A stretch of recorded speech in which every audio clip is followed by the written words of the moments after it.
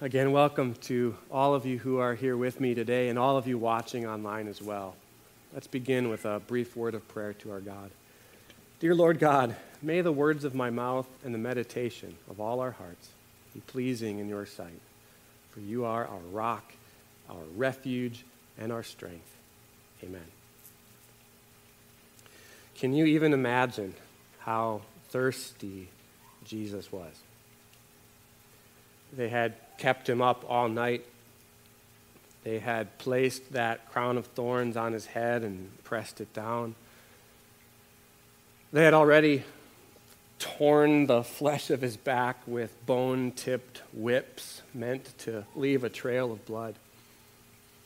Then there was the forced march outside the city up a hill carrying the cross to the place of execution. And then for hours, he hung there with those nails driven through his hands and his feet, suspended in the sky beneath the scorching sun, as the sweat and the blood continued to pour out. It's no wonder that the words Jesus speaks were so few,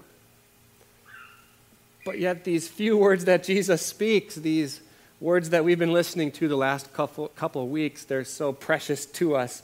They are words we want to hang on every syllable to, because these words reveal to us the amazing, incredible love of our Savior. Father, forgive them, for they do not know what they are doing. That because of his forgiveness, we too have peace. It's the only way. Today, you will be with me in paradise. Right? Just think. At the end of it all, it's not condemnation, it's not judgment, it's not the end. There is hope. There is sure and certain victory for those who cling to Christ in the moment of death. We heard it again in the reading, my God, why have you forsaken me? Jesus, yes, Jesus, he willingly endured hell for you and for me so that we wouldn't have to, so that like that thief crucified next to Jesus who turned to Jesus with his dying breath and said, remember me, he too would be with Jesus in heaven. Jesus endured hell so that we could go to heaven. That, just like that man said, remember me, we don't ever have to worry about being forsaken by God because he was forsaken so we wouldn't have to be. How wonderful are these words? How grateful we are to hear them. But then for a time when Jesus is on the cross, he goes silent. He is suffering unspeakably painful and woeful, beyond our comprehension kind of suffering. The hell that he endures continues on, and it's beyond comprehension. It's as if all of creation kind of waits with a sacred hush for its creator to give up his last breaths here on this earth. But then, even as he's there waiting, shortly before he takes his final breaths, about sometime near 3 p.m, the Apostle John records these words. They add a little bit more detail to what we heard earlier from Matthew 27. It says in John chapter 19, here are the 2 verses we're going to focus on today. Later, knowing that everything had now been finished, and so that Scripture would be fulfilled, Jesus said, I am thirsty. A jar of wine vinegar was there. So they soaked a sponge in it, put the sponge on a stalk of the hyssop plant, and lifted it to Jesus' lips. It's actually one word, just one word in the Greek text. I thirst. One word. I don't imagine that Jesus spoke it very loudly. How could he have? After all that he had been through, it would have taken a great deal of effort to speak just that one short word. Jesus hadn't been given any water breaks. He was thirsty. But of course, it wasn't the first time that Jesus was thirsty either, right? And that's the thing about Jesus, the amazing thing. He's so completely like us, Jesus, right? So similarly human. Because, of course, he was. Right? Just think, from the very moment of his conception inside the womb of the Virgin Mary, the eternal, immortal Son of God humbled himself so much that he willingly took on a mortal, frail, human flesh and blood nature just like ours. In theology, we call this the state of humiliation, right? Or the Christ's state of humiliation. In other words, this is the time from his conception to his burial, when Jesus, even though he still remains fully the Son of God, he, for this time, humbles himself so that he does not make full and frequent use of all of his divine characteristics and attributes and power as God, because he's on a mission. From beginning to end, that mission is to fulfill the Scriptures. The one who God promised to come to be the Savior of the world. He's on a mission. Last week we heard how Jesus fulfilled prophecy like in Psalm 22, where he cries out, my God, why have you forsaken me?" So it should be no surprise, there's a verse in here too about Jesus being thirsty. This is the verse 15. "My strength is dried up like a potsherd." And that's a broken piece of pottery. You picture an archaeological dig in a desert. It's hard to imagine a place more dry, bone dry. "And my tongue sticks to the roof of my mouth." Right? This is just one of literally dozens of prophecies fulfilled in the life and death of the Messiah. Prophecies that identify Jesus uniquely as the only one qualified to be the Savior of the world. Like detectives identifying someone by their unique set of fingerprints. All right? We are meant to see how all these prophecies of Scripture add up to give us like a complete set of fingerprints, as it were, that prove to us beyond a shadow of a doubt that Jesus is the promised Savior of the world. Is it not amazing then that the creator of water would find himself dehydrated and calling out in his suffering, "I thirst"? So friends, how about you? Do you thirst? Are you thirsty? I don't just mean, do you wish you had a cup of coffee right now or some water? But what does your soul thirst for? Are you perhaps longing for something that this world can't actually give? Perhaps it's to be unconditionally loved with no strings attached. Perhaps it's to be forgiven for all past offenses by someone that you care about. Or it's to be accepted, appreciated, perhaps noticed. Maybe it's to know that you truly matter, and that what you do truly matters. What's your soul thirsty for? I think if we're honest, we all have thirsty souls, don't we? We all have needs that our souls long to have satisfied. You know, throughout his ministry, lots of different people came to Jesus, right? They all had needs. There was a guy who was born blind. Remember this story in John chapter 9? This guy's born blind, and everybody else blames this guy for his blindness. They tell him it's his fault. He must have done something to deserve this. It's because he's just such a bad sinner. Right? They figured he must have deserved it, right? So what was this man's need? Well, yeah, to see, right? But even more importantly, to see that he has a God who unconditionally loves him, that this God is not out to get him, and that this God can actually still work in this man's life to reveal his glory, to give him a sense of meaning and purpose and value in who he is. So Jesus helped him to see.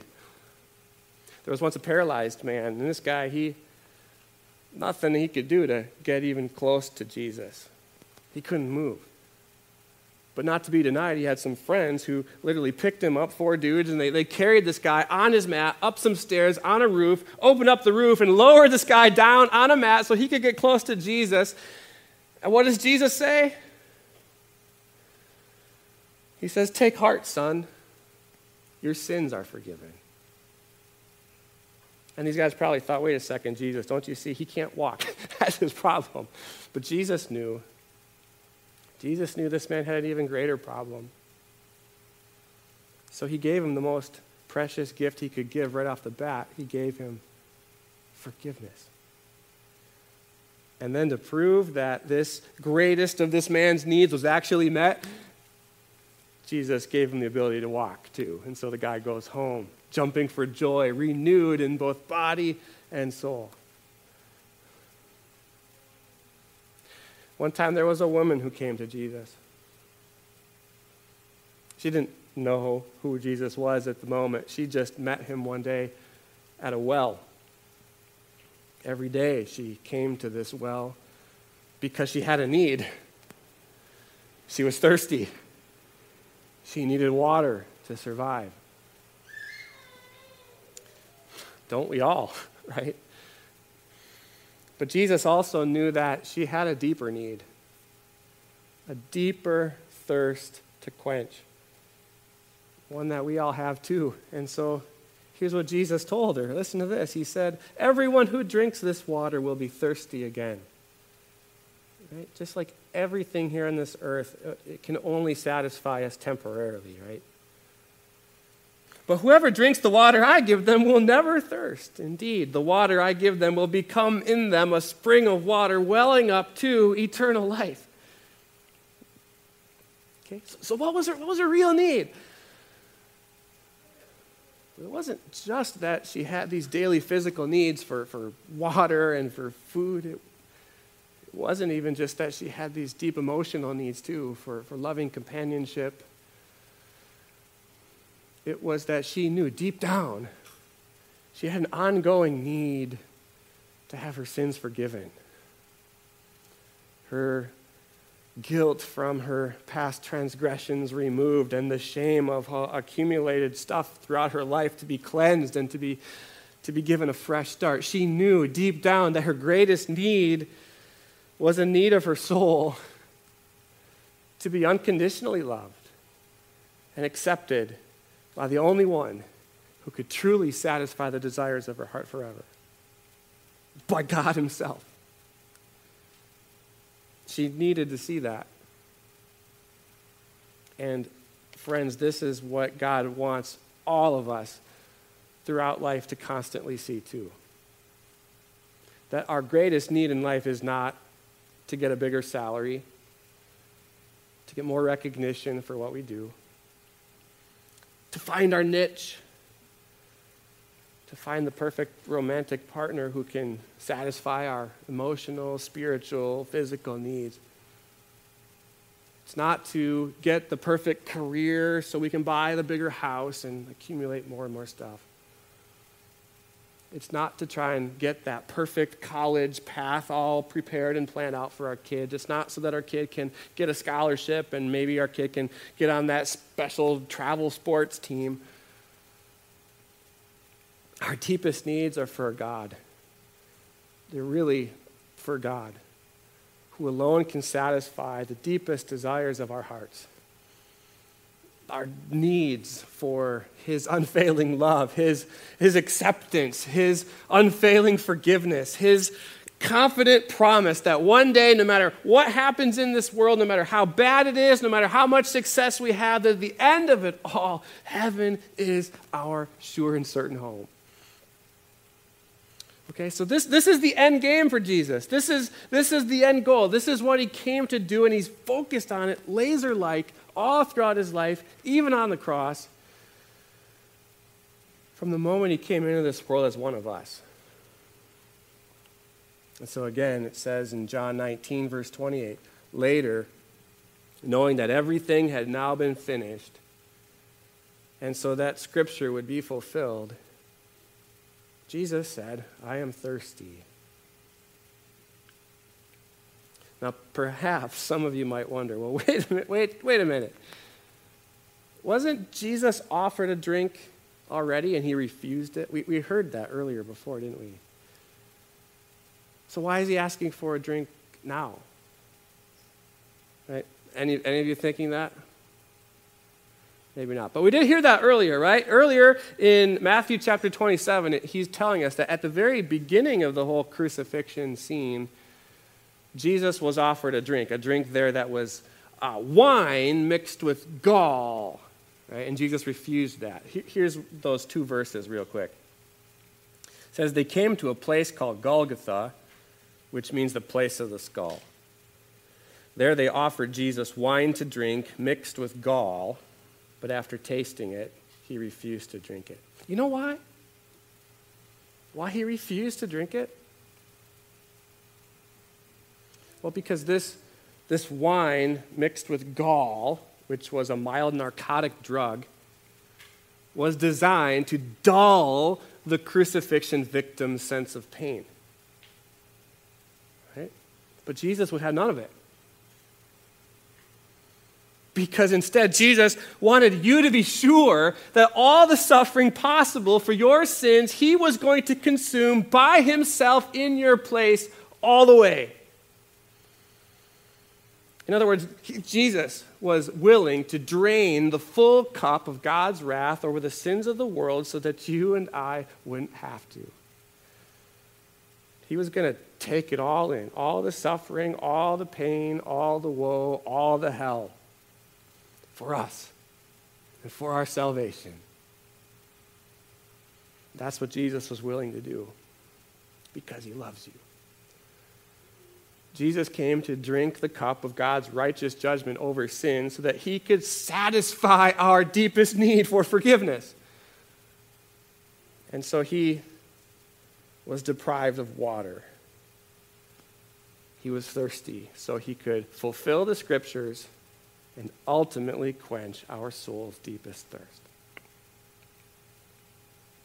Is it any wonder then at the end of the Bible, this is so cool, at the very end, one of the last chapters of the last book of the Bible in Revelation, there's this incredible invitation of God that goes out to everybody everywhere, that anybody, no matter who you are, no matter what you've done, can turn to Jesus to receive his invitation for the water of life. The very thing that we all are looking for, even if you don't know it yet. Here's this invitation in Revelation chapter 22, right at the end of the Bible. Let the one who is thirsty come, and let the one who wishes take the free gift of the water of life. So back to the cross. How is this possible? I want to read one more time those two verses from John chapter 19. Again, it says, later, knowing that everything had now been finished, and so that scripture would be fulfilled, Jesus said, I'm thirsty. A jar of wine vinegar was there, so they soaked a sponge in it, put the sponge on a stalk of the hyssop plant, and lifted it to Jesus' lips. Now, this wasn't much of a drink. Vinegar, soaked in a sponge, and lifted up just probably enough to maybe wet his lips a little bit and whatever he could suck in to maybe moisten his mouth just a little bit. So this isn't like it's going to quench Jesus' thirst or anything like that, right? But see, that's all besides the point. Because this was never just about quenching Jesus' thirst. But the entire crucifixion and every moment of it was about Jesus and what he could do to quench your soul's and mine deepest thirst. to fulfill the scriptures, to be the Savior who could satisfy your heart's desire in God. So there's just one last point here to make as we wrap this up here, because the gospel accounts tell us that shortly after Jesus received this drink, that's when he cried out one final time in a loud voice. Okay? So he whispers the words, "I thirst," which again is just one word. He whispers, "I thirst." So that in receiving a drink, this might be the prelude to him shouting, "It is finished." Now, again, what we're going to see, that this whole thing, Jesus' thirst and having it satisfied, it's because he loves you. So we're going to talk more on Good Friday, specifically these final words from the cross and what they mean for us. So stay tuned for that, okay? But it's clear from the gospel accounts that this drink that Jesus receives is so that we might hear his final words spoken from the cross. Words that are so important, so vital, and so life-giving that he does not merely want to whisper them. But instead he wants everybody to hear them. He wants them to echo down through the ages. He wants them to resound down the halls of heaven. And so as exhausted as we see Jesus on the cross crying out with a whisper, "I thirst," and as much pain and incomprehensible woe as he is enduring at this time, it's all for you because he loves you, so that you might hear and know his final words spoken from the cross and what his death means for us and for everybody for all time. He whispers, "I thirst," so that he can cry out, "It is finished."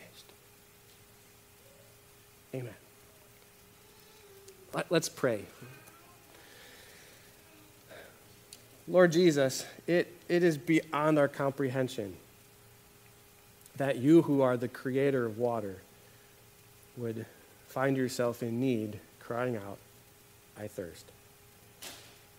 But we know that this wasn't just for yourself, but for us, so that the scriptures might be fulfilled, and we might all be assured that you have done everything necessary to quench our deepest thirst.